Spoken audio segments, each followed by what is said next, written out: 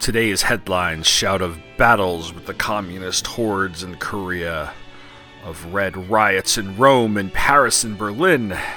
But there's another secret battle taking place right here, right now. An unheralded, underground fight between communism and democracy for the youth of America. That opening from a 1952 comic book story called Backyard Battleground clearly lays out the stakes. The protagonist, a young woman named Anne Booth, narrates the tale and confesses how she came to betray her country and her lover. The story begins when the red-headed Anne is a child, growing up in poverty during the Great Depression. Anne's father is a good man, but he cannot find work, leaving little Anne to endure a childhood of hunger and humiliation. The years pass. Somehow, Anne's family saves enough money to send her to college. In this exciting new environment, she finally has the opportunity to learn and have fun. She dates a handsome athlete named Bart, who introduces her to some new ideas. He takes her to a club that he has joined, and this club is actually a communist cell. Communist speakers deliver oratories on the evils of capitalist oppression, and Anne is impressed. Her boyfriend persuades her that the commies are on her side. Sufficiently indoctrinated, Anne enlists in the cause but becomes concerned when her comrades grow increasingly violent. They lead protests shouting, "Down with the USA!" Her boyfriend beats up a small shop owner to intimidate him into paying higher wages to his workers. After this troubling incident, Anne starts to date another man. She takes her new boyfriend Bill to a Communist Party meeting, but he is not so readily converted. Although impressed by talk of helping the common people, Bill deplores a speech that denounces the U.S. effort in Korea as an all-out war on defenseless Koreans. Concluding that this communist club is just a front for subversives and traitors, he decides to go to the FBI and expose this whole rotten mess. Anne panics and asks her old boyfriend Bart to talk to Bill. Instead, the communist Bart murders the heroic informer. The police arrive to arrest the communists, but Anne too is sent to prison for her part in Bill's murder. Returning to the present, Anne laments that her vile indoctrination in communism murdered him surely as if her own hands had pulled the trigger. Significantly, this somber tale appeared in a romance comic called Daring Confessions. In these anxious times, even love, it seems, could not escape the Cold War. This is Fallen Walls, Open Curtains. They say we sail tonight, and we may have to fight. I want with all my might to stay, but I'll go for God, country, and my baby. You know I have to go, and dear, I'll miss you so, for God. What I just read is an excerpt from the beginning of Reds, Romance, and Renegades, which is Chapter 5 of Bradford W. Wright's book Comic Book Nation, The Transformation of Youth Culture in America, a chapter that details early 1950s in comics just prior to the attacks on the medium by Dr. Frederick Wertham via his book Seduction of the Innocent, and the subsequent congressional hearings. And it is a number of comics of the day that engage in the ideology that drove the Red Scare, which is going to be the focus of the episode I have for you, as I'll be joined by Luke Giaconetti in the second segment to talk about anti-communist comics, especially war comics such as Atomic War, World War III, and Is This Tomorrow? This is episode 2 of Fallen Walls, Open Curtains, a pop culture affidavit miniseries that is brought to you by the Two True Freaks Internet Radio Network. I'm Tom Panarese, and as I said, I will be looking at those comics today, but before I do that, I'm going to get into my first segment, which is the history of 30 years ago, and the fall of communism in Europe, beginning with the fall of the Berlin Wall in November of '89, and concluding at the end of '91 with the fall of the Soviet Union. I'll be starting with that history and then spend the back half of the episode recounting some piece of popular culture that either reflect or shape the Cold War. That's going to be the typical format for this series from this point onward. Now, last episode I was not on format. I talked exclusively about the fall of the Berlin Wall. I looked at the events themselves. I looked at the history of the wall. I looked at The Spy Who Came In From the Cold by John le Carré. But this time around, I'm not melding it all together. I have the communist paranoia of comics, but I also have just simply the historical events between November 1989 and February of 1990. I got a lot of this from Wikipedia and we'll fill in some of my own recollection, but some just kind of a rundown of events and some observations so you can kind of see what was going on post the fall of the wall. So on November 10th, the Bulgarian Communist Party leader, Todor Zhukov, and I apologize for butchering a lot of these names. I'm going to do my best to pronounce them as we go forward through the show. He's replaced by Petar Maldanov, and he changes the party's name to the Bulgarian Socialist Party. So this ends 45 years of communist rule in that country. In November 15th, Lech Walesa, who is the Polish Solidarity leader, the one who would be the revolutionary and eventual president of Poland post-Soviet rule, addresses the United States Congress, and I think he's going to get his own spotlight in a future episode in terms of just some of the historical background, because he is one of the more prominent characters in this whole drama as it plays out in the late 80s and early 90s. But on November 17th, all the way to the end of the year, you have what's referred to in Czechoslovakia as the Velvet Revolution. This is the overthrow of communism in this country, a country that had once resisted Soviet rule back in the 1960s, but had that resistance squashed. This revolution begins in Prague with student demonstrations, but these are beaten back by riot police on the 17th. On the 24th, the General Secretary of the Czech Communist Party, Milos Jakes, and other party leaders end up resigning, and it's in response to the protests that are calling for free elections. Karl Urbanek takes his place.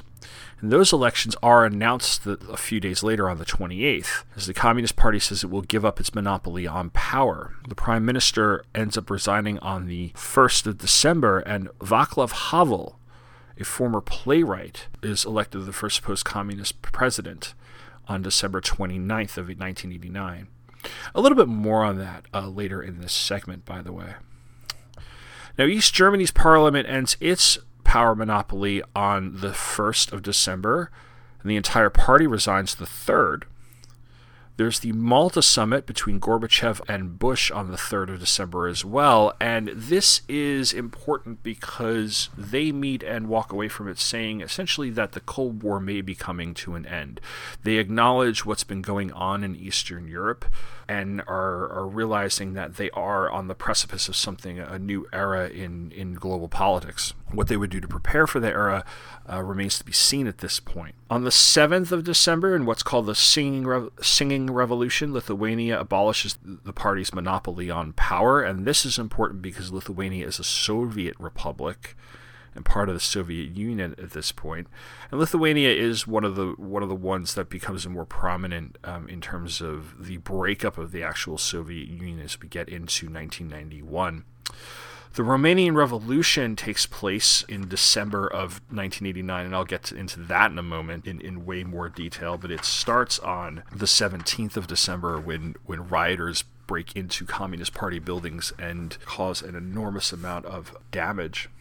The Brandenburg Gate opens on the 21st of December. Poland adopts a capitalist economic system and more or less quits the Warsaw Pact on New Year's Eve 1989. On the 11th of January 1990, in Lithuania, 300,000 people demonstrate for independence from the Soviet Republic. And in the 15th of January, Stasi HQ in East Berlin opens and thousands storm the building looking for their records. On January 22nd, the League of Communists in Yugoslavia gives up its monopoly on power. That is another story for a little bit of a spotlight in the historical context of an episode because of what would happen in Yugoslavia throughout the 1990s. Tiraspol, Moldova briefly declares independence on the 27th of January. The Polish United Workers' Party is reorganized as the Social Democracy of the Republic of Poland on the 28th. Funny enough, McDonald's opens in Moscow on just January 31st, 1990, which doesn't sound like a significant thing, but considering it's a big symbol of capitalism coming to an area like that, so that's why I decided to include it. Bush suggests that the United States cut its military presence in Europe, by the way, in the State of the Union around the same time that year, and that is a significant statement considering our presence in Europe starting from 1945. The Communist Party of the Soviet Union votes to end its monopoly of power in 1990 on February 7th. And then there is the Open Skies NATO Warsaw Pact Summit. So you see over the course of these 3 months that, well, title of this particular podcast, Fallen Walls, Open Curtains, these things are starting to happen. Bit by bit, in some cases in big ways, but in some cases small and diplomatically. German reunification is agreed upon on February 13th, and then the USSR agrees to begin removing all of its troops from Czechoslovakia in the end of February, on February 26th. Now, I'm going to be doing these as just kind of like, reading Wikipedia rundown, but then I'm going to spend a little bit of time in each of these historical segments going in depth on like one or two events. They may have been stuff that happened during this time, or they may have been stuff that are just kind of general to the period. And what I would like to talk about are two particular revolutions that happened during these months, one in Czechoslovakia and the other one in Romania. And the reason for this is that they contrast like very, very starkly. I find really notable is how quickly all of this happened. And I think a lot of people still, to this day, the fact that in 1989 the wall opens up and all of a sudden by 1991 the Soviet Union is done. And it seems like it happened almost literally overnight. And to me as a kid in 7th grade and in the suburbs, it did seem to happen overnight because I'd spent most of my childhood looking at a lot of anti-communist stuff, or the Russians are the bad guys, or something very, good guy, bad guy type of thing, where the idea that something was going on behind the scenes, behind the curtain, that was kind of tearing it apart from the inside, didn't occur to me. Even Chernobyl didn't register, aside from that it was like a nuclear disaster. But then again, I was born in 1977, so when 1989 comes around, I'm 12, expecting a 9-year-old to understand the significance of Chernobyl, probably, you're probably not going to get much. But yeah, Poland, Czechoslovakia, Romania are three of the more important revolutions. And I think I might do a separate segment on Poland later on down the line. But Czechoslovakia and Romania, again, they're the culmination of what had been going on in some cases for years.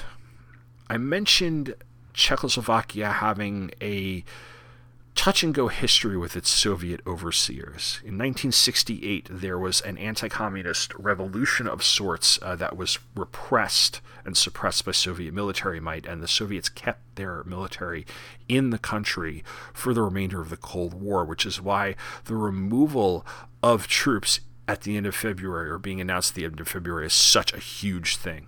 This was called the Prague Spring, by the way. And after those events, you have not only the military presence, but you have the secret police, you have dissidents eliminated, you have become very typical oppressive tactics for that day. But then you have perestroika and glasnost coming around in 1987, 88, 89, and that loosens things up a little bit. And while the demonstrations that start are suppressed at first, economic problems start to grow. And this is something that I've noticed in a lot of my look at these things, in that there's economic issues at the base of a lot of these revolutions, that like where you're always going to have dissidents in a government, you're always going to have ideologues, and you're going to have people who want a government to work one way or another. But when people are being forced to deal with poverty, and in some cases extreme poverty, that can lead to a more quick revolution than, say, talking about preserving your rights to something or another.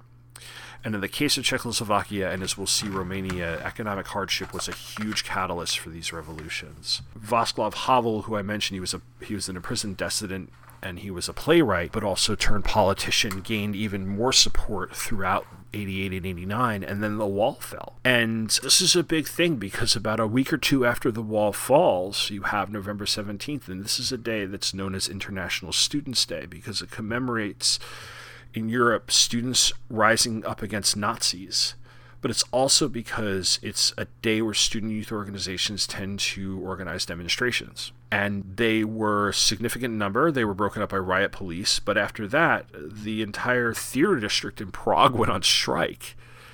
And during the strike, the theater owners allowed demonstrators to use their stage to give speeches, and college students that went on strike did so. November 20th, there was a huge demonstration of 100,000 people in Prague, and these demonstrations and strikes continued for the better part of 10 days before the government finally resigned. There's now elections in November, and by the end of '89, as I mentioned, Czech communism is dead, and you have these striking students followed by a general strike among people like workers that became important and were the catalyst for this. And it was all done peacefully, which is really important. That was not what we would see in Romania. Romania, we think of the Cold War, and we think of the conflict, and we expect something like a Korean War, a Vietnam War, the wars in like Latin America, either through political assassinations or civil wars like the one in Nicaragua. When a government is overthrown by flat-out demonstrations, like in Czechoslovakia, you're like, wow, that's and overthrown in a way that's just basically, yes, violence on the part of police, but eventually just they up and resign and are like, we are going to hold free elections, and we're going to see who's voted in, and a more Western-friendly ruler is elected. That, for me, that was pretty impressive. It's still pretty impressive to me that a revolution can happen so peacefully, because you hear the word and you think of something that is way more violent. It has a way more violent connotation in terms of politics. What you have here is, well, the Romanian Revolution that does follow that template. Romania has a violent overthrow of a dictator who was absolutely horrible. Nicolae Ceausescu had in 1981, he had been ruler for a while, but in 1981 he created an austerity program because the country was so in debt that the debts were being called in, and he needed to pay off that debt. So what he did was essentially starve his people to make that money so he could pay that debt. And he used the secret police to enforce it. And he also aggrandized his old image while starving those people. So you have a ruling party in Czechoslovakia that is working with the Soviet Union, in some cases not necessarily, as much as they want to, but you have a populace who's always been a bit more likely to protest and a bit more likely to bite the hand that feeds it, and maybe would have been the first domino to fall after the wall came down. Romania, though, like you have Ceausescu, who was a dictator who was propped up by the Soviets but didn't necessarily always follow Soviet policy in lockstep. So he would choose policies and directions in his country that were really for his own purposes.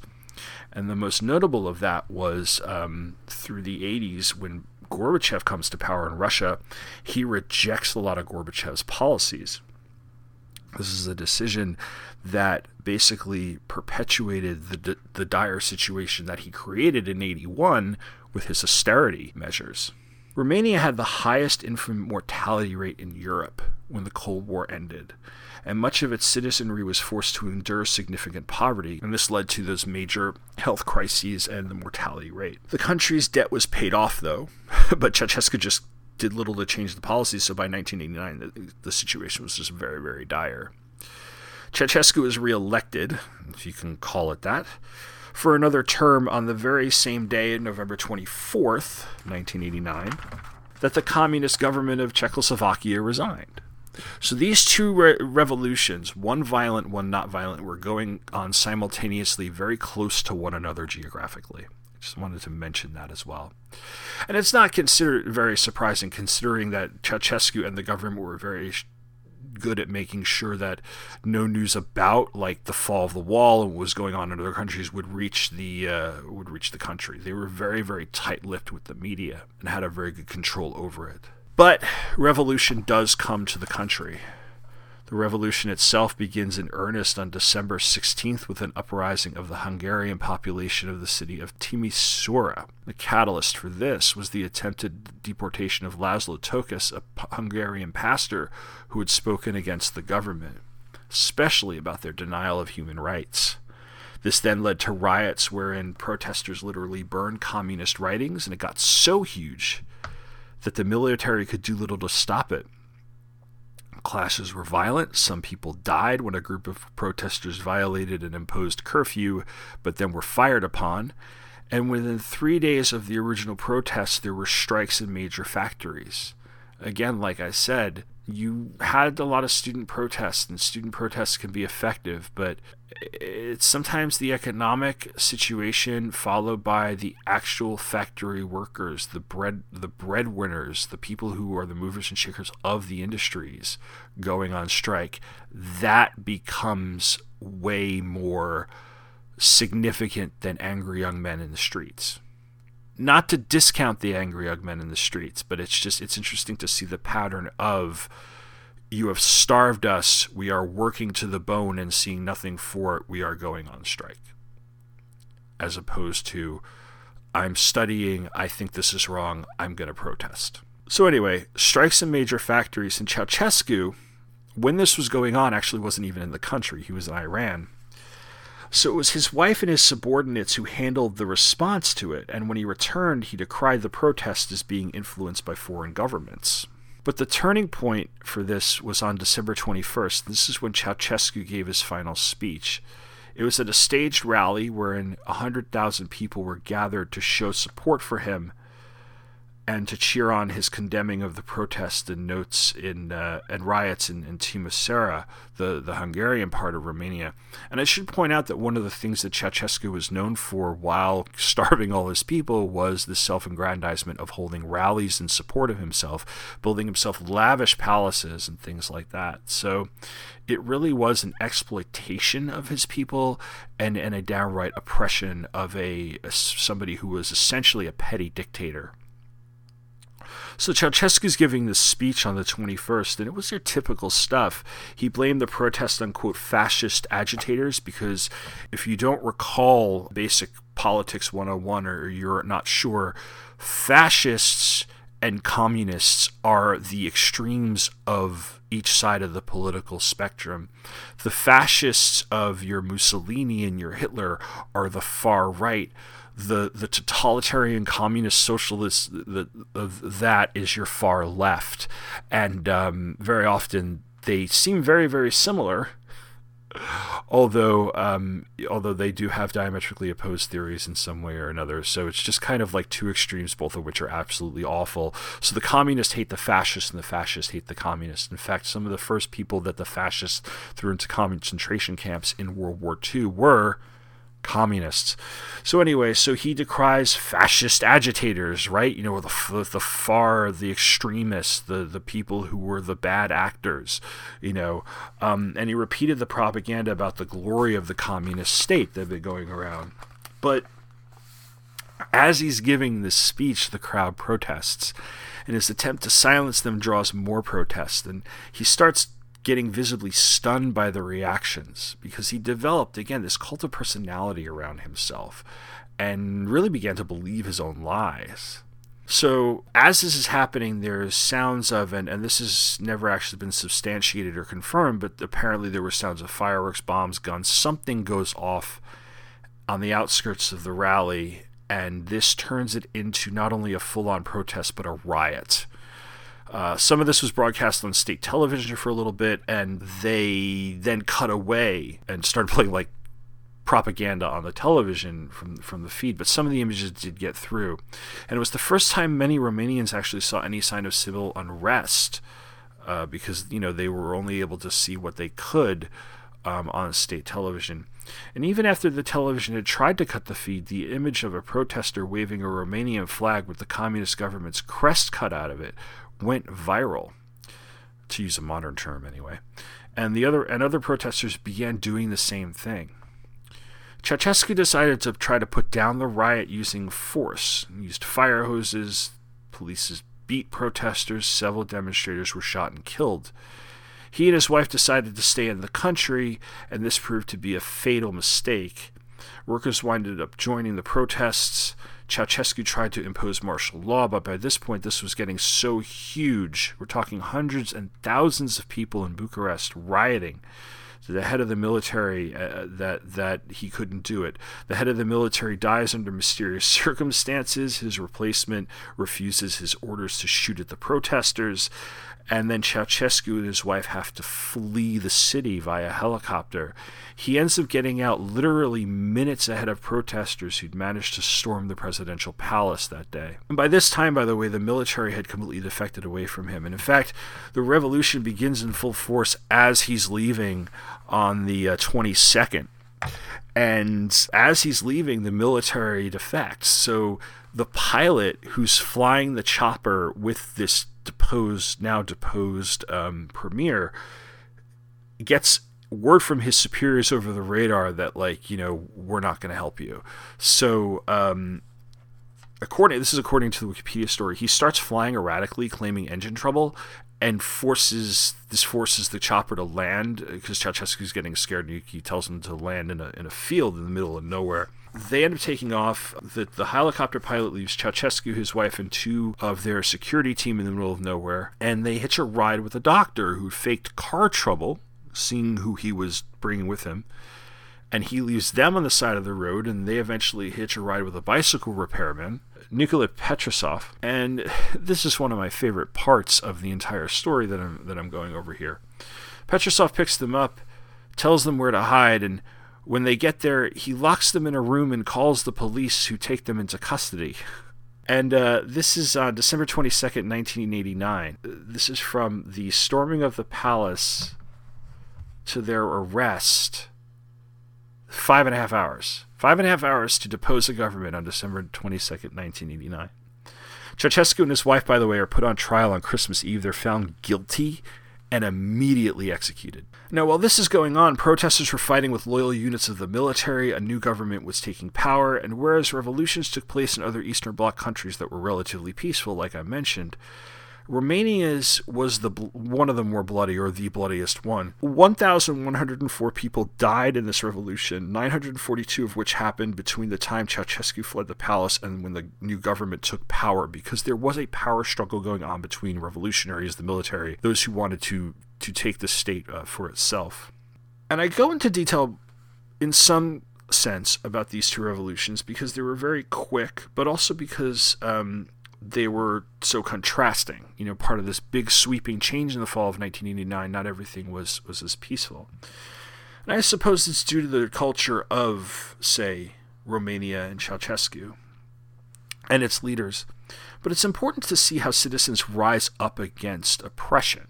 Romania's revolution echoes that of 1789, even 1917, when a leader grasping for control sees it yanked away, especially after those he has chosen to insulate him abandon him. Ceausescu had little idea that the people of his country were growing to hate him, and he spent a significant amount of time convincing his followers as well as himself of his infallibility. Cults can only maintain themselves for so long. Yeah, there's always going to be true believers and people who remain loyal until the end, but many of them who follow are weak-minded enough to be shown how wrong they are. And when a leader who insulates himself within that cult is met with resistance, they choose not to listen to the opposition and double down on their power. It's one of the many reasons they don't see the revolution until it is literally several feet away from them. I vaguely remember a lot of these changes in governments, but only remembered that they seemed to take weeks or days to happen, and the Eastern Bloc fell like dominoes. And I use that cliche because of its irony, considering that the United States containment policy was based on a domino theory back in like the 1950s. This domino theory was, if one country fell to communism, many others would. I also remember that the U.S. had a role in supporting these new governments, more than likely taking cues from, say, the Marshall Plan. The Marshall Plan was the plan in 1945, 1946 to help Western Europe rebuild after the Second World War. I have to say the story of the Romanian Revolution and the Velvet Revolution in Czechoslovakia are both amazing. In one case, Czechoslovakia, it was peaceful, like completely peaceful. I'm not a violent person by any means, and I just see that and I'm amazed at how it was. On the other hand, you have this struggle for human rights against a government that oppresses its people by denying them their rights, but also literally starving them to death.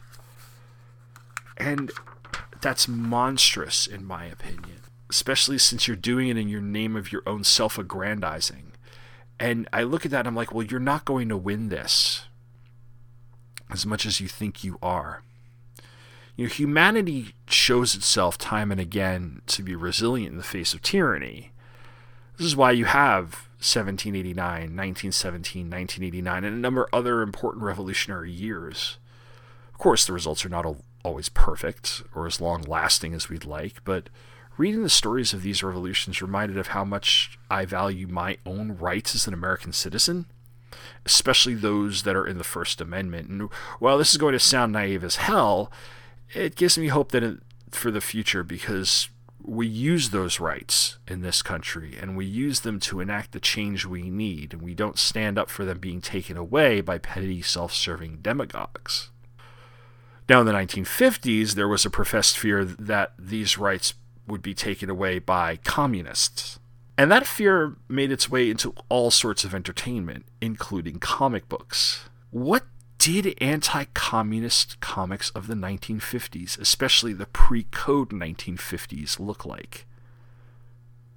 When I get back, I'm going to talk to Luke Giaconetti, and we're going to find out all about it. So stick around. This is Tokyo, once a city of 6 million people. What has happened here was caused by a force which, up until a few days ago, was entirely beyond the scope of man's imagination. Tokyo, a smoldering memorial to the unknown. An unknown which at this very moment still prevails and could at any time lash out with its terrible destruction anywhere else in the world. Hi folks, Luke Giaconetti here. I'd like to ask you a few questions. Do you like giant monsters, or as they're called in Japan, Daikaiju? Monsters like Godzilla, Rodan, Gamera, King Ghidorah, or Mothra? Do you like more obscure monsters, such as Gappa or Yongari? Do you like giant heroes like Ultraman, or super robots like the Shogun Warriors? If you answered yes to any of these questions, then I think you might like my podcast, Earth Destruction Directive. I'm a dedicated fan of all things Daikaiju, and I'd like to share that with all of you. Please check out Earth Destruction Directive at twotruefreaks.com. Earth Destruction Directive, where we turn your Daikaiju dreams into city-smashing reality.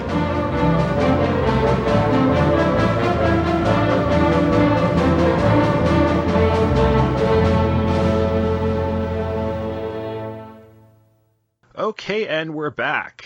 Now, last episode, I opened the series by talking about a piece of pop culture that used the Berlin Wall as one of its plot points, and that was the John le Carré novel, The Spy Who Came In From the Cold.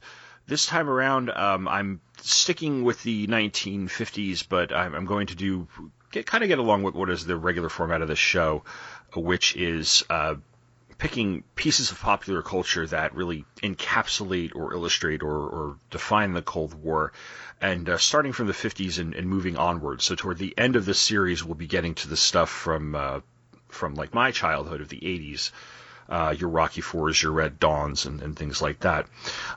So the topic this time around is comic books, specifically comic books that address the topic of communism. Either they were fighting communists via superheroes, war comics fighting communists or the Soviets in some sort of fictitious World War III scenario, or even comics that fed into kind of the paranoia of the McCarthy era of a possible communist takeover. I'm not alone in this. I have my first guest on this miniseries. He was a guest on In Country with me for a couple of episodes, talking about Rambo and talking about The Deer Hunter. And he's a big war comics fan, and somebody who I really was the first person I thought when I thought about these, because he pointed me in the direction of a couple of these comic books a while back. So please welcome to the show, Luke Giaconetti. How you doing, Luke? I am doing wonderful, Tom. Thank you very much for having me on. After In Country wrapped up and you announced, this podcast, we grew up in kind of the same era. Mm-hmm. We're within a few years of each other. So you talking about, Rocky IV and Red Dawn. The one that I'll add to that, of course, is Godzilla 1985, which has another very strong Cold War theme to it of the Americans and the Soviets. So, yeah, I was right on board for this. So when you reached out to me to talk about, anti-communist type of American comic books, I was all over that because that's something that's right in my wheelhouse. So I'm very excited to be here. Cool. I'm glad you're here. This is an odd little era for comics because it and most of what we'll be talking about comes in the very few short years. Well, it's probably about 7 or 8 years between the end of the Golden Age, or the kind of when the bloom came off the rose post World War II for a lot of the superhero books, and before Seduction of the Innocent and the Senate hearings and the establishment of the Comics Code Authority. So this is probably about like 46, 47, 48 to about 53, 54. And this is an era that if you just study general comics history, it is the first decline of the superhero and the rise of other genres to take its place. The first war comics really, start to take hold a little bit here.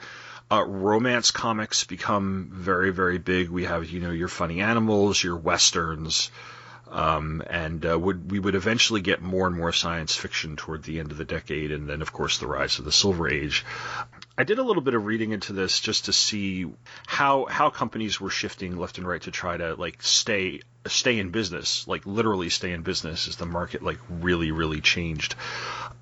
Because my only experience with this type of comic book is prior to what I've read here was just stills of different and pictures of different things that I would see back when I was a kid, in the Les Daniels Marvel book. There was he talked about how Captain America they brought him back in the 1950s, and we're going to talk about that.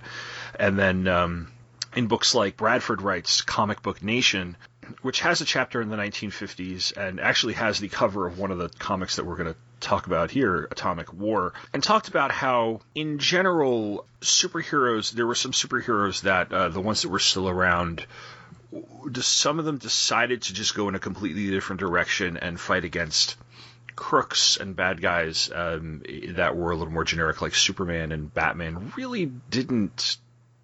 I mean, not as much as some other characters took on, say, Russian spies and things like that. But then, you have, whatever Marvel was at the time, I don't know if it was Atlas or what, as their precursor to being Marvel Comics, would have Captain America and the Human Torch and Namor taking on communists. And these comics actually did not do very well. And he details how what they tried to do was basically swap out Russians for Nazis and Koreans for Chinese. And I don't know what's your, we're going to get into some of the really, really, in my opinion, fun the comics of this era. But I did want to just start with the superheroes because I really have read all of I think it was 3 or 4 comics that are available on Comixology, and they were of the Captain America Commie Smasher, over the head. Do you have any experience with this sort of stuff beyond kind of the basic? Not really, because as you said, this is the period that's kind of defined in modern comics terms as kind of a dark age because of the decline of superheroes. I've read a lot of Golden Age comics primarily due to my love of Hawkman, of course, a Golden Age character. Mm-hmm. And I'm a huge Silver Age fan, both on the DC and Marvel sides of the fence, along with some of the independents that rose up in the into the late 50s into the early 60s. So my reading of this era primarily is in the genre books, and specifically with the war books. As you said in your intro, I'm a big war comics fan, and a lot of these war books are now in the public domain because a lot of the publishers simply ceased to exist after a while. And even the ones that were later purchased, Quality is the one that jumps to mind immediately. They published GI Combat and Blackhawk and related books to Blackhawk. A lot of those early ones are in the public domain now just because of the nature of how they were purchased eventually by National Periodicals or DC. So yeah, but you're right. A lot of these stories that I have read of the superhero ones, because again, there were indie superhero books all throughout this era.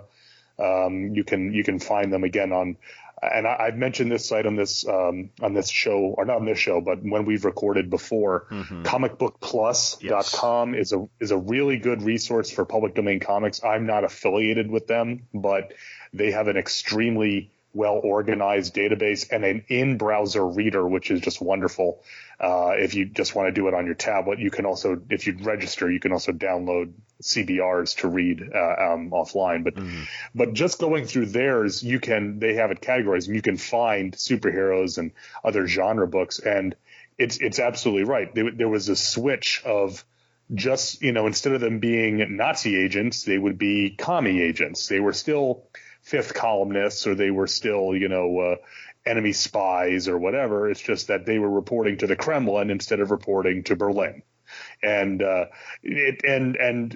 think part of it, one of these theories I've read in numerous places, is one of the reasons why the superheroes started to falter when they did was that, these were something that kids were reading and enjoying, but, soldiers became the superheroes.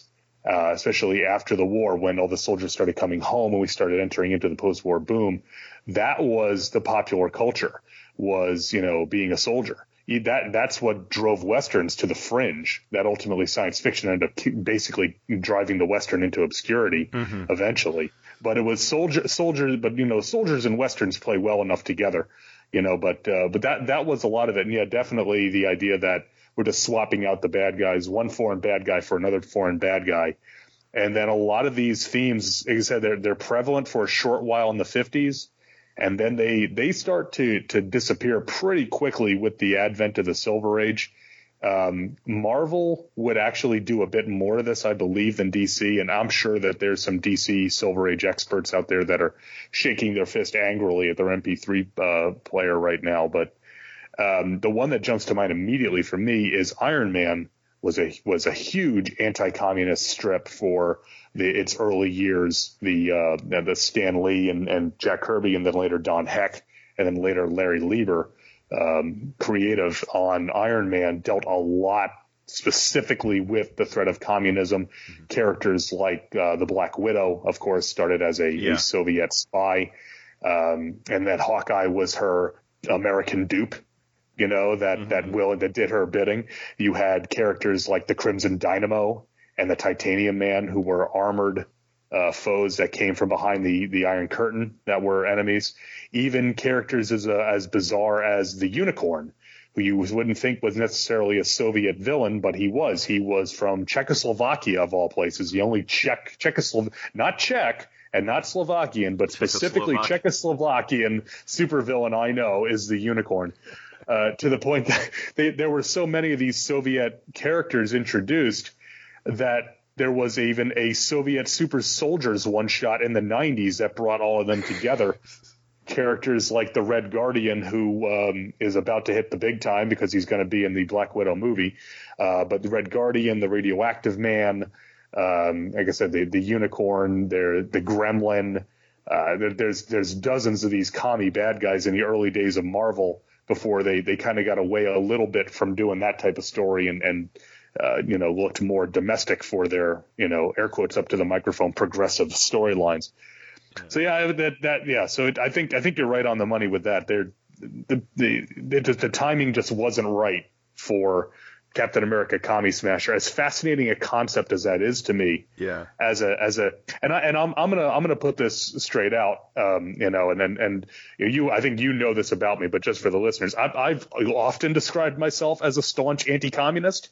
So the idea of Captain America fighting communists appeals to me. But no, there's a reason why a lot of these books didn't succeed, and that they just weren't part of the national dialogue at the time. Well, yeah, and because as we get into you get into the 70s and 80s, even in the 60s, at least from the perspective that I've seen of DC in my limited reading, I'm a huge Teen Titans fan. Of course, they have the character Red Star, who was a Russian Soviet superhero who was essentially an ally, and later on would be a member of the New Titans. But there were some storylines there, and he would often tussle with or argue with Wally West, who was the more corn-fed Midwestern. I don't want to put the label conservative on there, but that sort of guy. Like you could see him on a basketball team in Indiana somewhere or something, like that type of kid. And and I've been recently reading through the John Ostrander Suicide Squad, which of the first, and I'm right before the Janus Directive crossover. And there are some Russian spy intrigue intelligence storylines in there that were very much in line with movies of that era, where it's not, where just basically, there's some commie bastards in those stories, but it's almost the same. It's almost that everybody's a bastard in that comic. Right. So there's like crooked people. There's like crooked people everywhere, and those are a real treat too. If anybody listening wants a really good comic book from the 80s, I recommend those Suicide Squad books.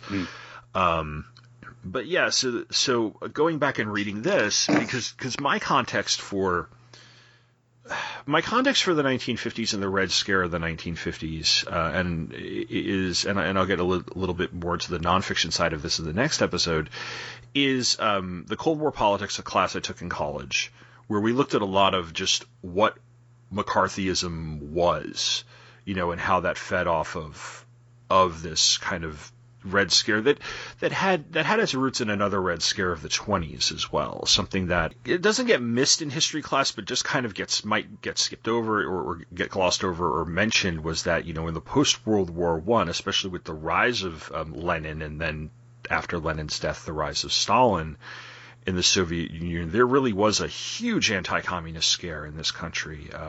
But we didn't have comic books back in the 1920s the way we did in the 50s. So I could totally see, like, you're right. They were trying to keep the superheroes relevant. They were trying to drum up something because they were fading. And was it Julius Schwartz who had the thing about how the comic book, or was it like Mort Weisinger, who had the thing that the comic book audience, especially back then, would turn over every 5 years? I think I want to say that was Julie Schwartz, and that was one of the reasons that led to the Silver Age revamps of Flash and Green Lantern and Hawkman and Atom. Was that he had figured that, well, all the folks that were reading these back in the 40s, they've all aged out of comics anyway. And you talk about bringing the superheroes to be relevant. How did they make them relevant? They went and avoided the political aspect, which I say political aspect in air quotes up to the microphone, and went science fiction, went straight sci-fi. All of those revamps that were successful took characters that fought fifth columnists and made them into science fiction characters. And they went, they went sci-fi in the space age way of science fiction, where there was a very positive aspect to, at least to a number of them, or there was something in that sort of I could see characters like Green Lantern and Flash and the Atom and who were revamped fitting into the whole Tomorrowland-ish sort of aesthetic. As opposed to, there's some science fiction involved in like World War III and atomic war, but it's really destructive. And it's preying on the fears that people had. And the people were very, very, very afraid of the bomb in the 1950s, to a level that maybe the early 1980s matches just or comes close to. But there was, so this constant fear of nuclear war and civil defense drills and things. So we had this enemy in communism, and it was represented by the Soviet Union. But you're fighting an ideology that at the moment is not directly aggressive on the battlefield with you. It's because and that's one of the problems that we're having with the Cold War, that whereas you had Nazis and you had the Japanese in World War II, and a comic audience that could see footage of Pearl Harbor and could see D-Day, could see, the Battle of Britain, and there was a literal war going on. So you had an enemy that was, for simplicity's sake, just flat out evil. You have a straight up villain in Adolf Hitler and in Tojo and Hirohito and all the characters we would see. It doesn't. In some cases, it could be one for one in the way you could portray it. But the problem was that you don't have a battle or frame of reference for a battle to draw off of. You're doing a lot of what would become actually pretty popular, like a lot of spy stuff. Like James Bond would come around about, the James Bond movies would start in the early 1960s, and you'd have spy comics and things like that would become a lot more popular and kind of actually do what they were trying to do here, but actually be slightly successful. But like I said, you have a couple of issues of Captain America and Bucky, and it's them running around and going after people who were communist spies or communist saboteurs. Some of the anti-Russian stuff is pretty interesting. There's I think there's a mad scientist or two. The stuff where they're fighting against either the Chinese or the North Koreans, it's really, really cringy, especially since they use the same yellow skin caricature, very racist caricature that they would use for the Japanese. So you're looking at this and if you download those comics, and Marvel put them up on Comixology in their entirety, save for ads, you just have to know that they are very much of their time. Right.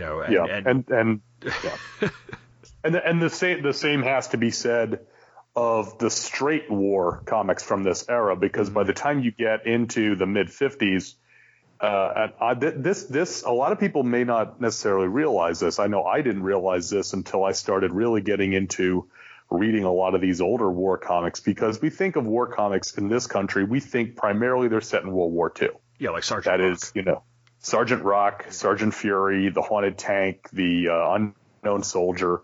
These are all World War II era. And as you said, World War II, for the most part, had some clearly defined roles for what nations did what. Again, coming off of the pop culture explosion of World War II after the war in this country, every kid knew the basics and knew what side everybody was on. But then you go into the 50s and you start seeing, first off, every publisher has at least a couple of war comics in their publishing lineup.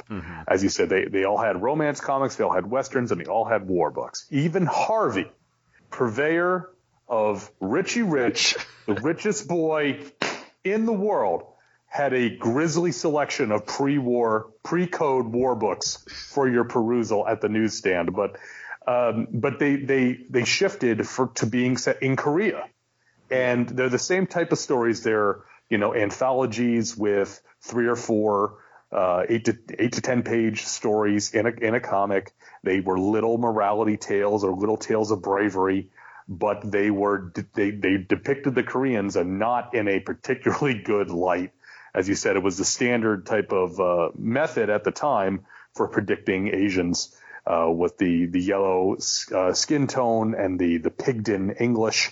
And calling everybody a dog.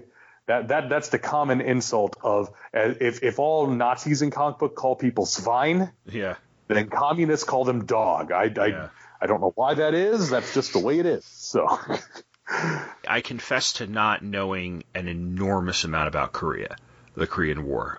but I will say that like there's an ambiguity in Vietnam, having read quite a bit of Vietnam comics over the years.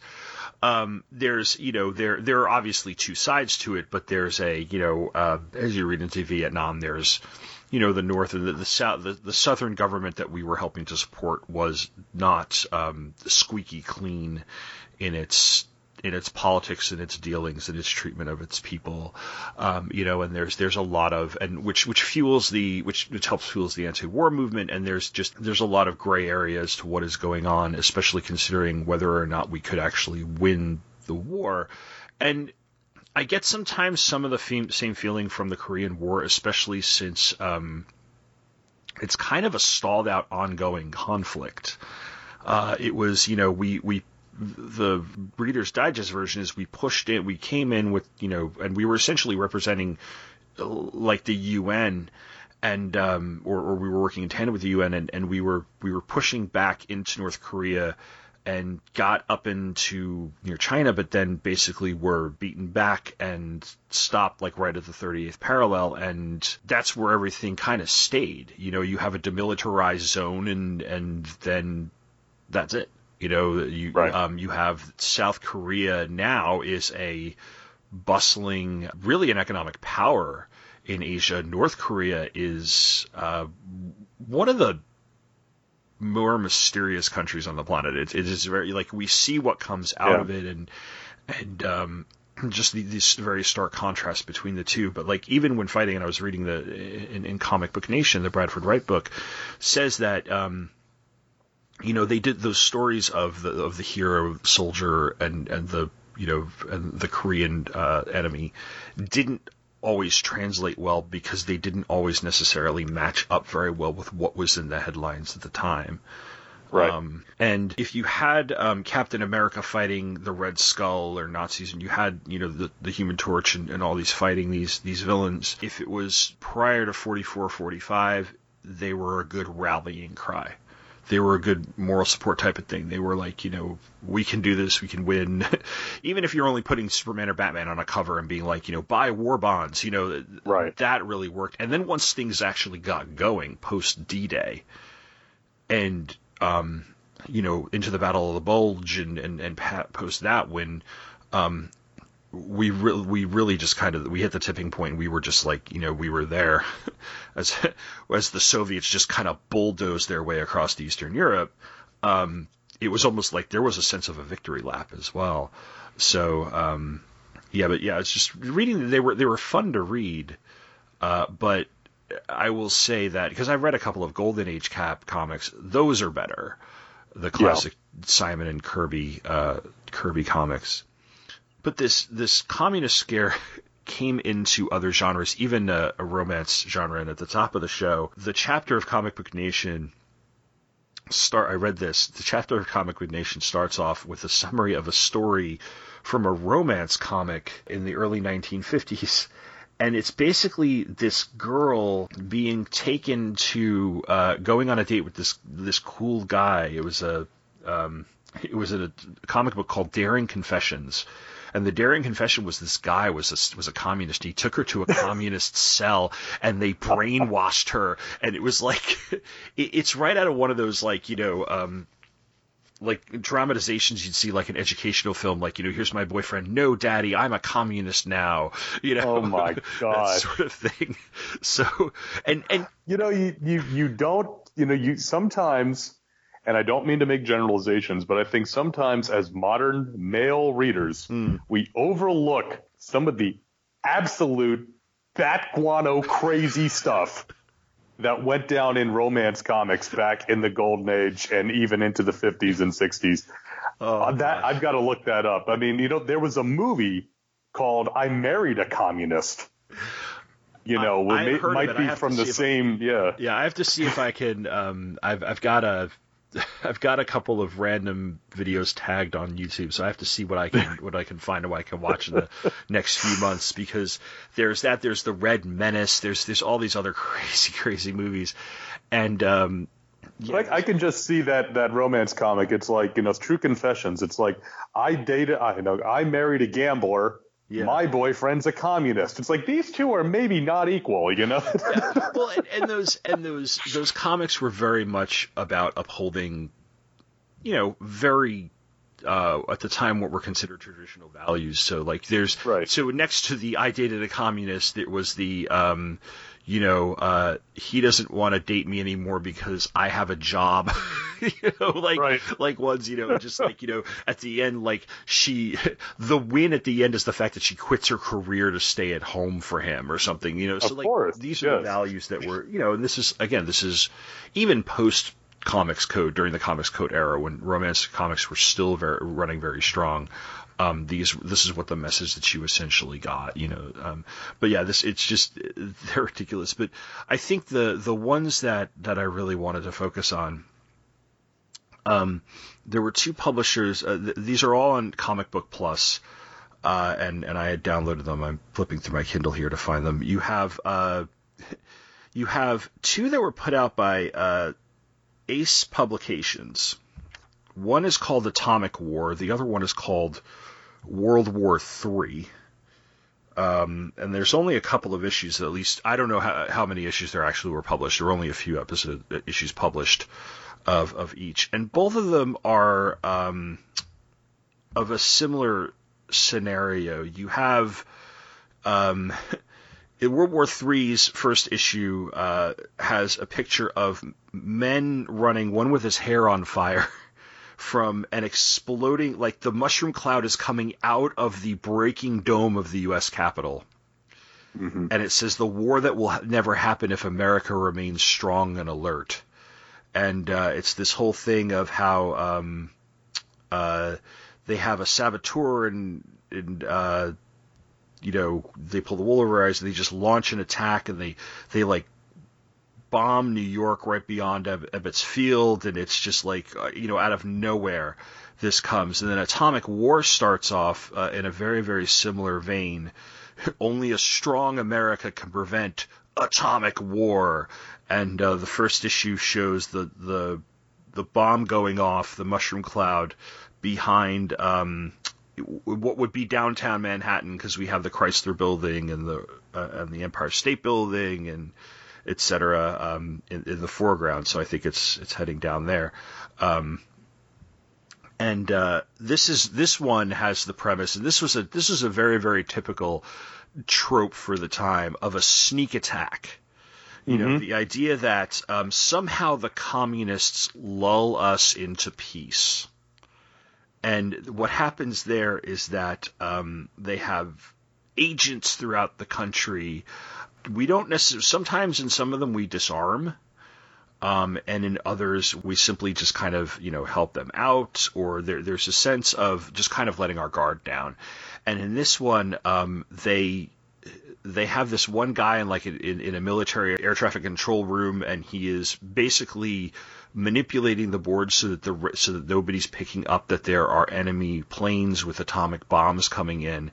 And it's too late. They start bombing New York. They start bombing other cities. And the rest of the comic is, okay, it's this like really horrific, like several page sequence of just people dying and cities, like panel after panel of like, things on fire and, and the communists win. And then like we get like, in the early stages of the war, a couple of planes that they were able to spare because, I don't know, that area wasn't hit, go up and they fight them, they dogfight, and they actually win. And eventually we get basically what becomes a basic war comic, where we progressively get to the point where either we're starting to turn the tide or we're able to hit them head on, as opposed to the first couple of stories where either it's we managed to get a couple of planes in the air and we're gonna take them down as best as we can, or the one story in this first book where it's like a couple of guys behind enemy lines and they're trying to get back to friendly territory and fighting their way back. Right. That sort of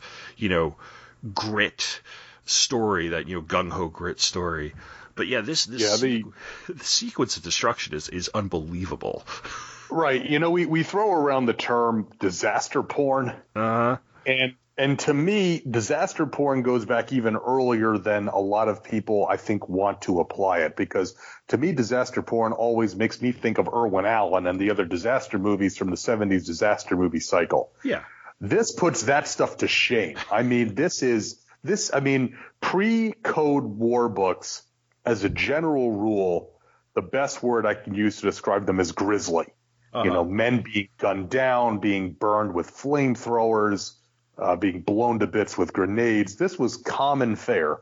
This is a bridge almost too far of how the level of, especially for a former New Yorker like myself, to watch in grave detail as not just is, parts of Manhattan destroyed, but then, as they drop it down and so the inrush of the water creates a tidal wave that floods out lower Manhattan, and they're described as the shelters became pools of death where thousands drowned. Yeah. And they show the civil aid workers running up out of the shelters to help, and the oxygen burning in their lungs and dying. Yeah. It's like this is, like I said, this is insane. Yeah. And the thing that I love about both of these comics, so these are both put out by Ace. Mm-hmm. Okay. World War III #1 was released in March of 1952. Okay. Yeah. Then the second issue of World War III doesn't come out until May of 1953. So, over a year later. In the interim, they released all 4 issues of Atomic War. So there's speculation that maybe the title World War III was not garish enough to capture the imaginations. We better put it in even bigger letters on Atomic War, because the stories I just said are essentially the same. They both take place in the spring of 1960. They both involve a sneak attack. They both have a reference to the Brooklyn Dodgers, which is really funny because, of course, the Brooklyn Dodgers were no longer in Brooklyn in 1960. Yeah. They had since moved out to Los Angeles. But the thing I also love about both of these is, so in exploitation film, there is a concept called the square up.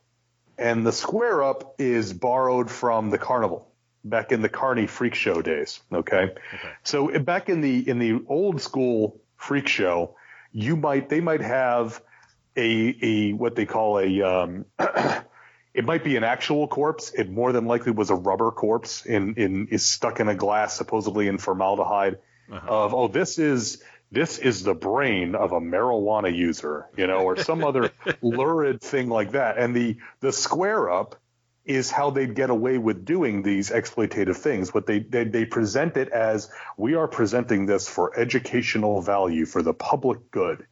And that, like I said, if you watch the really classic exploitation films, Reefer Madness is a good one, Marijuana, there's a few others. They all have this square up, right? Yeah. And in World War III, on the first page, let the reason for publishing this shocking account of World War III be completely clear. We want only to awaken America and the world to grim facts. The one way to prevent this mass destruction of humanity is to prepare now.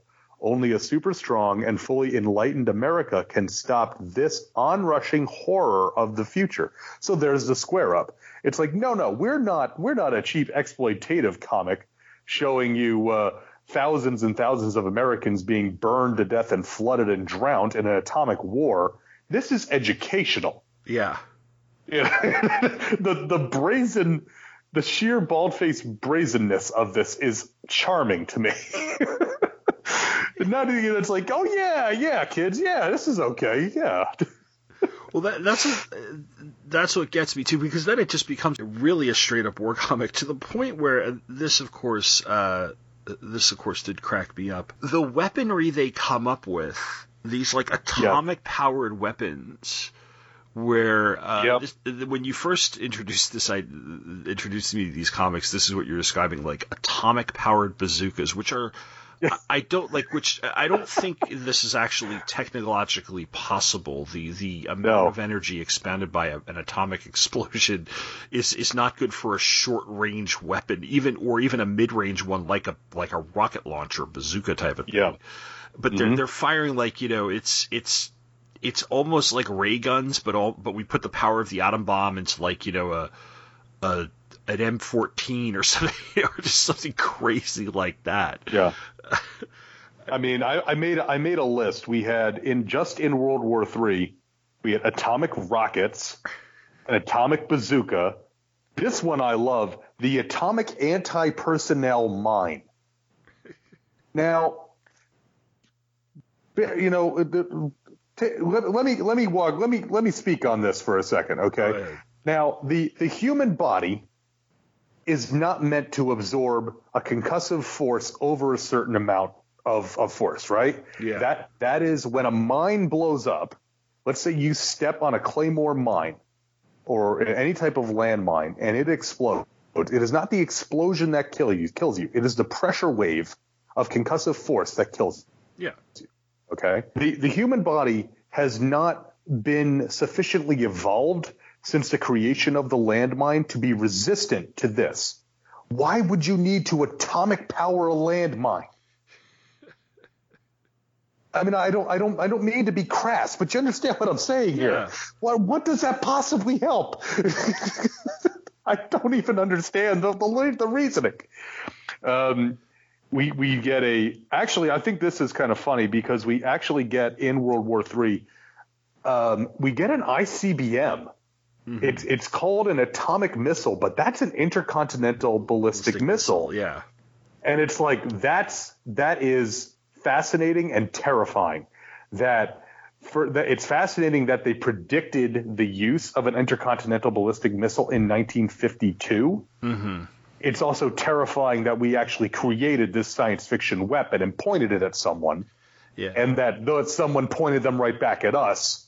So, you know, I'd actually have to go and do some research as to whether or not the possibility of this type of missile was something that was already being speculated with at the time, because the concept of the rocket was already around.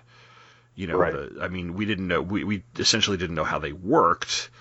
You know, but you see, you know, old science fiction of this era of the, you know, the space rocket, the spaceship. So the marrying the two, which is essentially what we did, is not out of the ordinary. But yeah, I don't know where I would actually look if the writers of this were reading like old scientific magazines or something. Mm-hmm. If it made its way into stuff like Life, perhaps or some of the other lifestyle magazines of the time. But you're right, it is just like other elements of science fiction, which this does technically fall under, or at least skirt the line of science fiction, because it's a futuristic war. It's just a very near future, but they are using, you know, they are literally taking science and technology and making fiction out of it. So it technically is. Right. You know, it's one of those things where sci-fi is kind of predicting some of the things, you know, to come. So, which, you know, always makes me a little nervous when I see artificial intelligence, you know, being touted as this new thing, and my in-laws are arguing with the GPS or with Alexa, and I'm like, you know, how many times have I seen the Terminator? This is how this starts. Yeah, this is how this all starts. The other thing that really struck me about rereading these, and we had talked about this previously. Mm-hmm. The famous Einstein quote. He says, "I do not know with what weapons World War III will be fought, but the fourth shall be fought with sticks and stones." Yeah. The vision here is that World War III would simply be a bigger, badder version of World War II. Yeah. And, like I said, we talked about that there was obviously a Pearl Harbor type of sneak attack here. I do love that that not only we see little bits and pieces here where not only is the United States attacked, but the United Kingdom and Germany, specifically West Berlin, yeah. One issue of atomic, and it's very specifically West Berlin. I'm not sure how you could drop a nuke on West Berlin and not impact East Berlin. Again, the wall was big; it wasn't that big. The wall wasn't even up at this point. Right, I was going to say, yeah, but but the idea that it would be a lot like World War II, Yeah. just with worse weapons. There's a story in Atomic War #2, the lead story, which is it's called Operation Vengeance. It's basically the Doolittle raid, where the Soviets destroy New York. They destroy New York because it's a population center. They destroy Detroit because it's a manufacturing center. And they destroy Chicago because it is they call it the butcher to the world. So all the food that came out of Chicago, all the slaughterhouses. So in retaliation, we drop bombs on two cities that I am not familiar with in the Soviet Union, and then Moscow. Well, yeah, of course. So it's of course, but it's like but this is, again, this being 1953. There is no sense of awareness about any of this. This is presented as what you would do. There is a running theme through these of, when are we going to strike back? It's like, we dropped an atomic bomb on Moscow. Doesn't that count as striking back? Yeah. There is no awareness here. That this was being clearly sold to impressionable kids, and I'm sure shaped years of policy and position papers that got written at schools. But these are, as I said, even for the era of war comics, these just go beyond the pale with the complete lack of restraint in how they are presented. And to put that square up in the front to say, no, we're doing this for educational purposes. These are just astounding. I would love to get actual physical copies of these, but apparently they're pretty hard to come by. Yeah, I can imagine. And it's just this whole, again, the frequency of the use of the bomb and these, and the fact that it would not be, that you're presenting this fantasy to these kids in the way that, they're constantly, we're constantly using this bomb, whereas in reality it was very much the opposite. They became this, it eventually became the mutually assured destruction principle. Right. The idea that we're never going to drop the bomb on each other because it was a zero-sum game. We'd wipe each other off the map and nobody wins. And even to this day, our current, as we stand recording this, our current policy is one of deterrence. Mm-hmm. The idea that you keep a nuclear arms stockpile at a certain level relative to the other nuclear powers as a deterrent. You don't want to ever fire them. Yeah. But you have to be, but at the same time, you balance that with on the policy is that the threat that you could fire them has to still be seen as real. Yeah. It's this extremely delicate balancing act that, is our nuclear policy in this country. And it's something that we, being born when we were born, it's always been part of our life. Mm-hmm.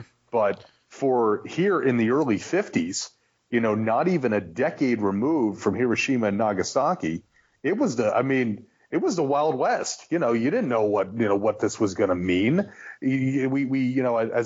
As a big Japanese giant monster fan, this is kind of stuff we talk about all the time. For the Japanese people, they didn't know that we weren't going to do it again. And we didn't know that the Russians didn't have the ability to do this to us. It's the idea that, especially in the post-war boom, you look at the science fiction, you look at all the pop culture, the biggest threat was, and the biggest existential dread was some unknown other coming and stopping all the stuff that we had going on, whether that was an alien invasion, whether it was a communist invasion. Yeah. The idea of the other coming from the outside and destroying this boom that we had created, that America had reaped the benefits of when they entered into World War II, how World War II played out and where it played out. That was a very real and legitimate fear. And we look back on it now and it seems, it's quaint and it's paranoid, but when you were only getting your info from whatever local paper you got, and whatever gossip that you heard, that you didn't know necessarily what we now know. When in hindsight, we didn't have that benefit. This was a real and legitimate fear, and it's I don't want to put too fine a point on it, but we all lived through 9/11. We remember the days after that when we didn't know, and there was an uncertainty that after we had been struck this terrible blow out of nowhere, that this uncertainty that they could do it again at any time. And then policies change, and things we become used to certain aspects of the changed world, and eventually things become normalized, and we understand the threat better, and we work to deter it. But they're in a similar position. The contemporaries of these books in 1952 and 1953. Yeah, because the threat of because the Rosenbergs were executed in 1953, so they were convicted in 1951, and that's because I think the Russian atomic bomb test was in the late 40s. I want to say 47 or 49 rings a bell, and that was frightening to a lot of people because it was, very much like, where did they get this from? Did they develop on their own? Did somebody steal it from us? And then the fact that the Rosenbergs were convicted of spying on behalf of the Soviet Union was a touchstone moment for our culture, because it was the sort of there are spies among us type of scenario. And we see that again through and I'll do an episode later on about spy movies and things like that. And I've done a little bit already. And in our contemporary period or modern period right now, we still have that, but there is a legitimate fear, and there has been for a while, especially over the last 30 or 40 years, of nuclear proliferation, not to the Soviet Union or former Soviet states, but to Al-Qaeda and other organizations or countries that we as a government don't necessarily trust in the way that we had this odd sense of trust with the Soviets.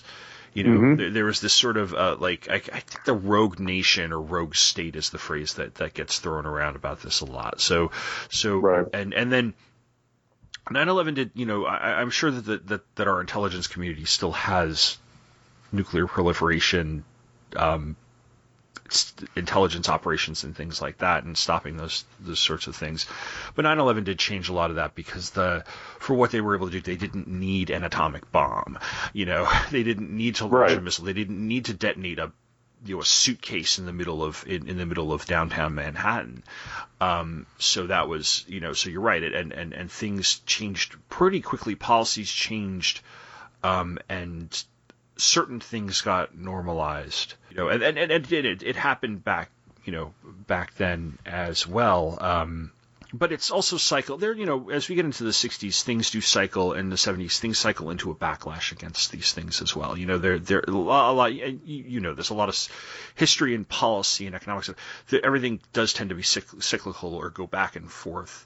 So the energy and the fear and the paranoia generated by works like this and films and things, it can't be sustained. There does come a breaking point. We even see that toward the end of the 50s with the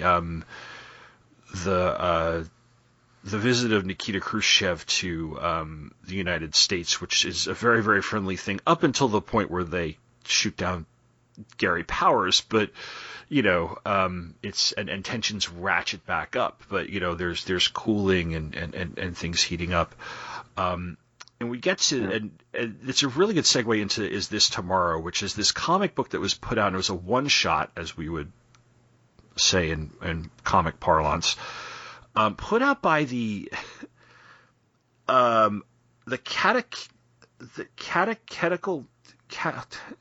Catechism people, like a Catholic organization, Catechetical Guild. I think I got it. Educational Society from St. Paul, Minnesota, and the guy who founded it, whose name escapes me, and I don't know where I put it in my notes, also founded Catholicism Today or Catholic Digest or something, had founded was somebody who founded like publications for Catholics back in like the 30s and 40s, and a lot of the Catechetical Guild's comics were basically like your run-of-the-mill Bible stories comics, Right. Heroes of the Bible and stuff, and you can find those. This one, the cover is of people fighting like what looks like Soviet agents or communist agents fighting killing good old Americans while the American flag goes down in flames behind them. Is this tomorrow America under communism? And that that, what would you call it, the square? The square up, the square up is there on the very first page to make you think. Is this tomorrow is published for one purpose: to make you think, to make you more alert to the menace of communism. Today there are approximately 85,000 official members of the Communist Party in the United States. And it's a classic McCarthyist tactic. Yeah. I mean, this, the putting the numbers out there. Yeah. And on that cover, you mean, who are the communists attacking? One is slugging an African American guy. Mm-hmm. One is choking a woman, and one has like a hammerlock on a priest. So these guys are they ain't messing around. They're going right for the jugular. And I think the African American man is supposed to be a soldier. Yes, he certainly appears to be wearing fatigues.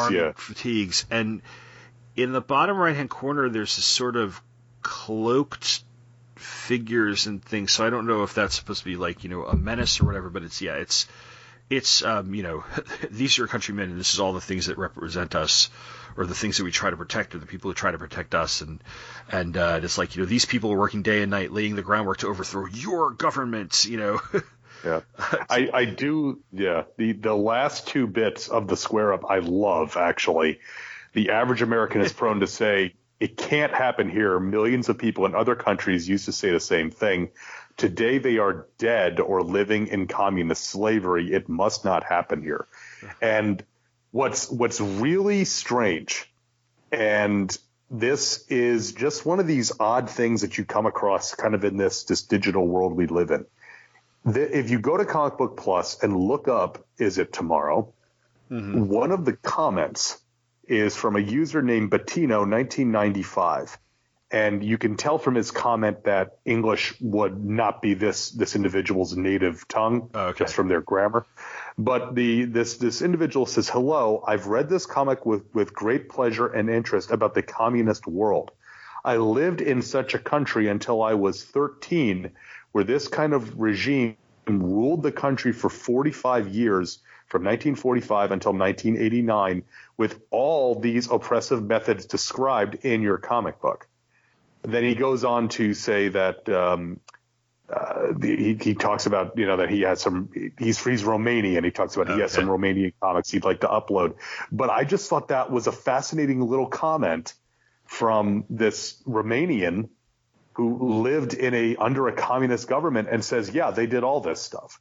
Just a little thing like that. When I was reading this in preparation for this show, that just stood out to me, because it is, I mean, again, it is clearly propaganda. There's no question about this. Mm-hmm. I wish I had known about this, because I had heard about this prior to you mentioning it to me, but it was a couple of years ago. My oldest had done a project about propaganda in school, and I wish I could have given her this to read, because it's not written in a particularly difficult style. The subject matter is very difficult, but the actual prose is fairly easy to read. I think she would have been able to really let it sink in about what this is, and the idea of propaganda, being used by America. Mm-hmm. But I mean, if an atomic war and World War III were just kind of, like I said, just insane, this is really something. Like I said, it is clearly propaganda. But the thing that really struck me about this is, again, they talk about that these are actual methods used in different countries that have fallen to communism. What I really liked about this is there's a whole section right in the middle of this where they've started stepping up how their plan to take over. And it's not this fantastical plan of dropping atomic bombs on New York and Detroit and Chicago. It's about them controlling certain or influencing certain people and controlling certain areas and pitting people against each other. But there's, like I said, there's a section where we see that the government then controls the news media, which is a modern fear of, we'd say it would be leftism or socialism, but it's a modern concept. Then they seize all the weapons. Modern concept. The state alone is important. Modern concept. The schools, the teachers are teaching communism, which is, again, say socialism. Yeah. Modern concept. All these things are the same things that we hear from far right, but also even moderate right, and, anti-communist, anti-socialist today in as we're recording this in 2020. So that really struck me, because it's the same stuff that we've been preaching about, because it's the same tactics. So again, and again, this is, now the context here is this was an anti-communist pamphlet. The same exact stuff the left accuses the right of doing, accuses fascists of doing. So it's this, there's a reason why these are the things addressed in this propaganda book. It's because, again, understand it's propaganda, but there's a lot of basis in fact here. And so this to me, reading this, it got me angry. It got me upset. It's highly recommended. One of the things you and I have talked about offline is that politically we're very different, but we get along very well. Part of that's because of the Mets. Yes. It's one of those universal suffering things that we all understand. But I'd like to think that we're both, in our regardless of our politics, both staunch patriots, and this kind of stuff, again, whatever context you read it in, this does a very good job of being propaganda and speaking to me as a patriot. Yeah, because and it's funny, because I was reading something the other day that's unrelated to this, but it took place in World War II, and it was about the invasion of part of the book was about the invasion of the Netherlands during the Second World War, and the idea that the Nazis would install teachers into the schools and those things, like you said, the left accuses the right of doing this in the name of fascism, and the right accuses the left of doing this in the name of communism. It's because the type of communism that we have seen is this sort of totalitarian state. It's they're on complete opposite ends of the political spectrum, yet they're so similar. It's right. Ironic. But you're right. It's because what it is if you take it at its core and you take the right or left ideology out of it, you have an outside a philosophy that is diametrically opposed to ours, as a democracy founded on certain principles of freedoms, undermining those freedoms and slowly stripping away the rights that we hold very, very dear. So the right to freedom of speech and a free press, the right to, I'm not a gun person, but I can see where if you start having people's weapons taken away in a book like this, it's going to get people riled up, because it is, it's in the Bill of Rights. So on a very, very basic level, here are these rights in the Constitution where I'm like, these are, we can debate their nature, we can debate how far they can go, and we can debate how they need, and how they change with the times, because that's the healthy part of democracy. But if you take them away entirely, that's a very, very real threat to a lot of people, and it's something where I can see, where I think both people on both sides of the ideological spectrum would be offended if if somebody came in and the government took over the media or something. It's not kosher as far as as our republic is concerned, and that's so you're right. This is almost it's ridiculous, but it's almost scary in a way, and I can see how this is a very, very scary comic book. Right, it's like I said, it's so, what they do is so contrarian to everything. Again, wherever you fall, the things that as Americans we all have as commonality. The one thing I thought that was very subtle about this all the communists, their names are Smith, Brown, Jones. They all have common American names. Mm-hmm. They're not, they don't have Russian names. The idea that communism is, it can be the guy living next door to you was again part and parcel with the Red Scare paranoia after the war. This again, because you said it was this faceless enemy that could be anywhere because it was an ideology more than in anything else. Yeah. And this book doesn't, in its own way, it doesn't pull punches. I mean, we see the president and the vice president both killed with a grenade attack at a parade, which is that one's a bit much. The one that takes the cake to me is when they get all the Joint Chiefs to a meeting and then gun them down. And then when they're arguing in Congress, they send armed men out to hold the congressmen at gunpoint. Yeah. And it's like, again, seems ridiculous, but more insane things happened in communist regimes. But although Palpatine was more subtle. Yes, he was. Absolutely. The other thing I do think is interesting here is that they're specifically getting orders from Moscow. Yes. So that's a little bit different of how we viewed communism then versus let's say how we view socialism today. Mm-hmm. Whereas taking again just intellectually saying socialism as a threat, whether whatever merit that may have.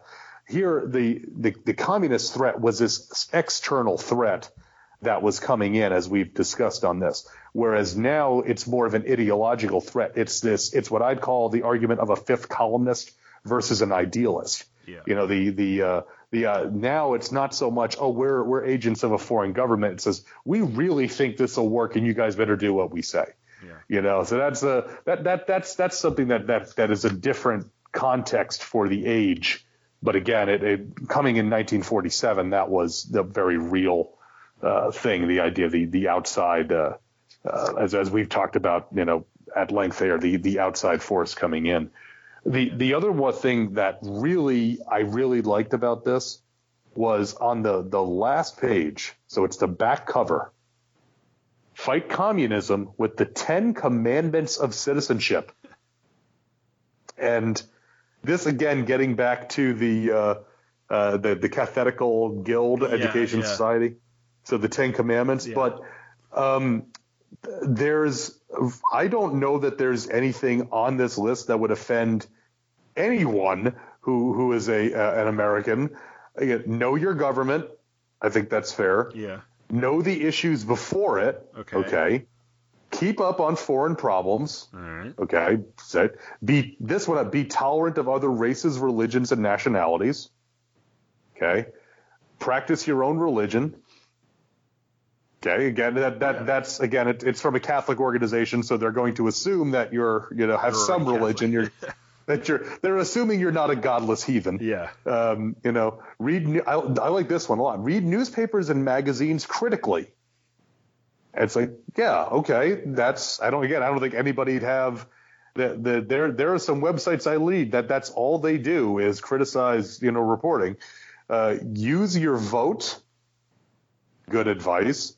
Follow closely the actions of your elected representatives, which I think is we get so caught up nowadays in, what's the letter after their name, that we don't necessarily look at what they're actually doing. Yeah, that's true.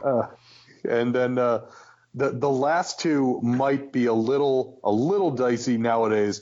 9, join political organizations, and 10, be American first. That last one might tick off some people. I would hope not, but I know it would. But again, not anything that I wouldn't recommend doing to keep yourselves well informed and well involved in your government. We have a democratic republic that is a representational form of government. Mm-hmm. It works best when you are part of it.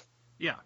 So, that ultimately is the idea here, is that yes, was there really a threat of Soviet communists invading this country whether through subtle or unsubtle means, and taking it over. I'm sure that there were some Soviets that really wanted to do that, and I'm sure that there were some agents that did some things. Mm-hmm. Was it ever a real threat? The history books tell us no. But these advice that this book is giving you is not a bad piece of advice if it makes, again, their square up notwithstanding, because again, I still think this was clearly propaganda. The square up is there to make it look a little bit more respectable. But those are all good things that I think if we practiced a little bit more of that now, maybe we'd have less shouting matches on Twitter. But then again, as I say that, that's what Twitter is designed for, is to have shouting matches. They're so terrible. Twitter's shouting matches, and Facebook has become like our parents' generation sharing misinformation.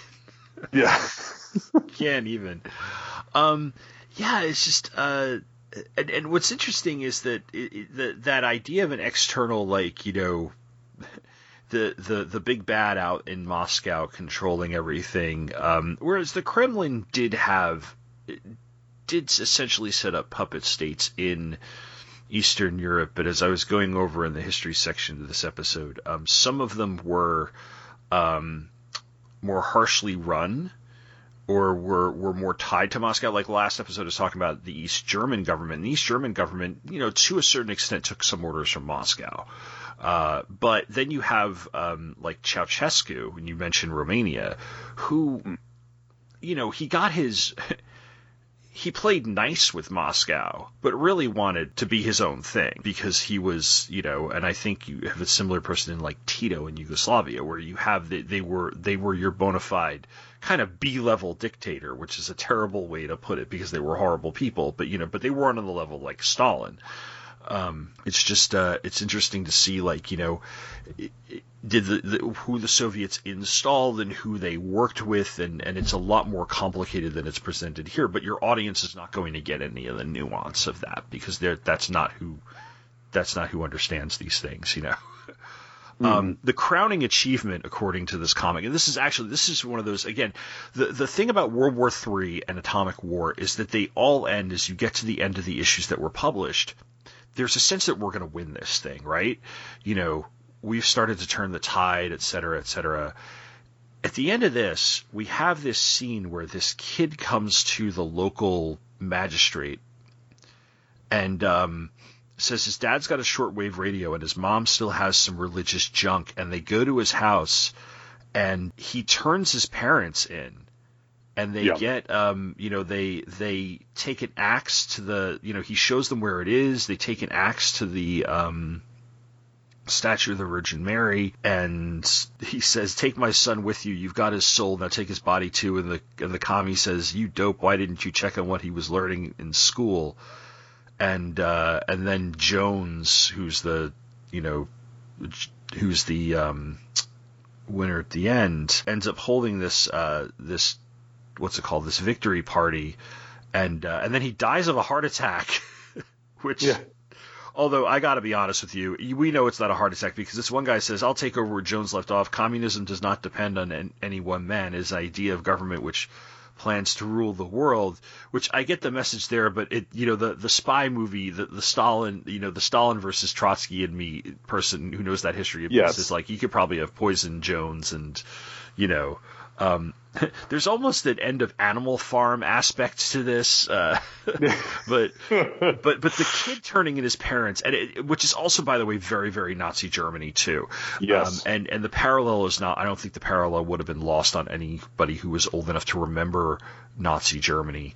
You know, the idea that you had, because, you know, had they gone on, and you know, and had they gone on, they would have been, they were raising another generation to fight in the war, the ongoing war, until they finally ruled, you know, the world. As the Disney cartoon so well put it, "Educated for Death," if you've ever seen that one. Yes. Yeah, that's another one that's I made the mistake of watching that right after my second son was born, so I had a 2-year-old and a newborn, and it's like, oh, now I feel fantastic. I used to show that when I taught 10th grade for years, and I would teach the Elie Wiesel book Night, so we would do propaganda, and I would show them examples of Nazi propaganda. Not like I wouldn't show them like Triumph of the Will or anything, just like posters and things like that. But I would show them, okay, so here's some anti-Nazi propaganda. And I would show them similar posters from, the classic World War II posters, but I would show them Donald Duck and Naziland, the Der Führer's face. Yes. And this one as well, and that one as well. And it was very much Der Führer's face is actually really, really funny. But, because I know it predates I Love Lucy, but there's that whole scene in Der Führer's face where he's on the assembly line putting the caps, the wart on the bullet shells, and it's almost like Lucy and Ethel on the candy assembly line with the trying to put the candy in the boxes. But then Der Führer's face, not Der Führer's face, Educated for Death is very much this. It's like, he is. The kids have either through manipulation or just sheer force have the ideology put into them to the point where anything that would have been against them is beaten out of them, and they turn their own parents in, which also goes to 1984. Toward the end of 1984, Winston's sitting in a cell with his neighbor, and his neighbor is talking about how his kid turned him in, and he's actually proud of his kid for doing it. Yeah. It's one of those weird scenes. And then, of course, you have like other works, like Fahrenheit 451, for instance, has the, your neighbor turn you. You're not in a society like this. You're not safe because you don't have the freedom to express yourself, and you would have to do it, in secret. And but here, the one for knowing how the KGB worked, and the stories that were coming out of Russia about the KGB, and especially under Stalin, and gulags, and how long people were imprisoned out in Siberia, through writers like Solzhenitsyn, etc. It's one of the places where that one-for-one comparison switch actually works in the way that it didn't necessarily work in, say, Captain America, where there was a real threat in the Soviet Union that if you spoke out against the government or did anything in secret against the government, were found out, you were going to be doing hard labor, right? And your family might never see you again because you die in a gulag. So, I liked that aspect of this. I thought this was very, very good at getting its message across throughout, and the fact that it ended on the triumph of the communists is, it was going there the whole time because it is called America Under Communism, but like you are kind of waiting for the war to start, and it never happens, and then they come in again with the Ten Commandments on the back cover, but in the inside back cover, incredible. Did our story seem incredible? And it's just the same thing. And it's like, where do you come in? You are the one with whom the communist is struggling right now. You cannot assume your individual rights without assuming individual responsibility. If you want to keep on living in freedom, you must know who the communists are and their methods of working. You must recognize the Communist Party line in action. So spy on your neighbors. Right. Yeah. Well. That's the irony of that is never really. Again, I talked about lack of awareness again. And it's like they could be anywhere, so keep an eye on anybody and report anything suspicious. It's like I don't know, Bill down the street. I don't like the crease in his pants. Obviously, he's a dirty commie. It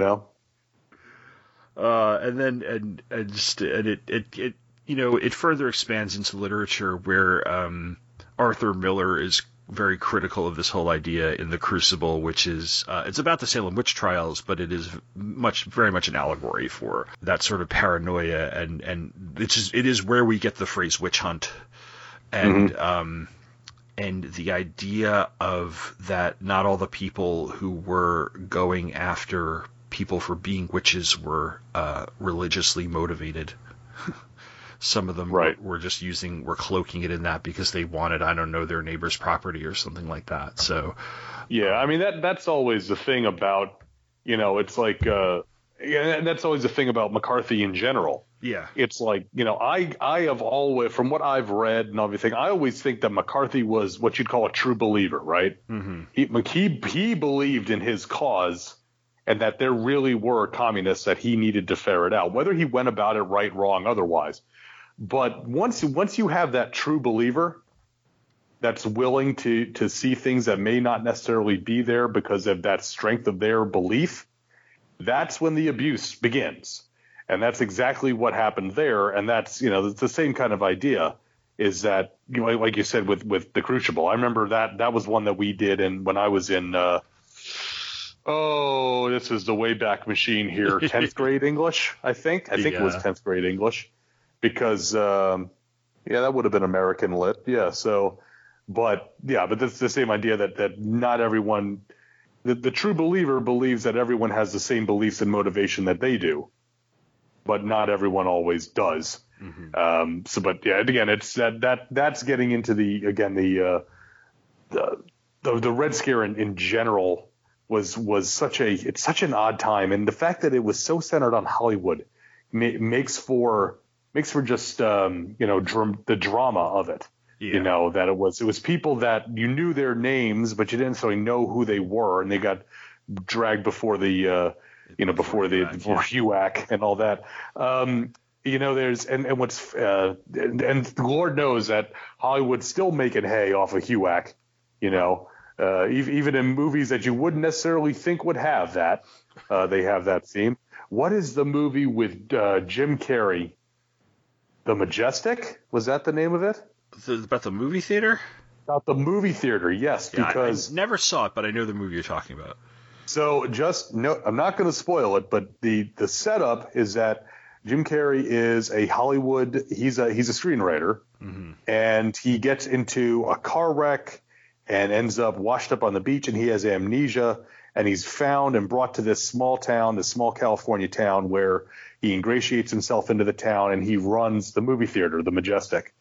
But this is set against HUAC, against the McCarthy hearings, and it takes this weird turn in the third act, and I'm like, okay, I didn't see that coming. Because I don't remember, because I never saw that, but I just remember seeing the trailers, and it seemed like a Pleasantville-esque sort of 50s nostalgia fest or something, and that does not seem like there was nothing in the trailers from, and granted I'm trying to remember trailers and TV commercials I saw 20 years ago. There was nothing in it. It's very it's the best way I can describe it. It's Capra-esque. Okay, so it's. Again, it's because Capra. You think about Capra's film, specifically think about It's a Wonderful Life. Everyone thinks about they don't necessarily remember the aspects of that film that depicted the less savory parts of even George's normal life. Mm-hmm. That didn't have anything to do with communism per se, but no. But Old Man Potter. He'd have gone in there and taken over, and he'd have privatized all of that shit if he could have done it. But it's late stage capitalism. Yeah, late stage capital. Yeah, I always think of the Saturday Night Live sketch with Dana Carvey, where they beat the crap out of him at the end. Yeah, where they go and they lynch Old Man Potter. Oh, jeez. Well, I think that's a good stopping point.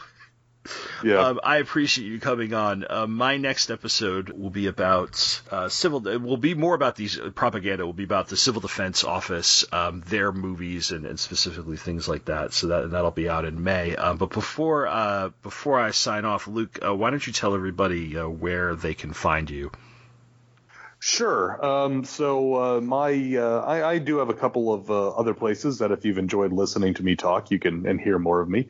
My main podcast is called Earth Destruction Directive. That is a Daikaiju podcast. Daikaiju is Japanese giant monsters. So Godzilla, Rodan, King Ghidorah, Gamera, and the like. That can be found at twotruefreaks.com. I am also one of the co-hosts on the Vault of Startling Monster Horror Tales of Terror, which is a horror podcast, primarily horror film, but we do dabble in some other mediums. I co-host that with my brother Jason Giaconetti, the hair metal hero Chris Tyler, and Two True Freaks OG Chris Honeywell. That can also be found at twotruefreaks.com. And finally, I am the co-host of Get Back to the Wrestling. Finally, there is a podcast on the internet about professional wrestling. That is also Two True Freaks, and I co-host that with my brother Jason and the Hair Metal Heroes. So if any of those sound interesting, please check them out. I'd really appreciate it. All right, thank you. And, of course, you can reach me by email at popcultureaffidavit@gmail.com, and you can follow me on Twitter at popaff. That's POPAFF. I will be back toward the end of May, where I will cover history from March of 1990 till May of 1990.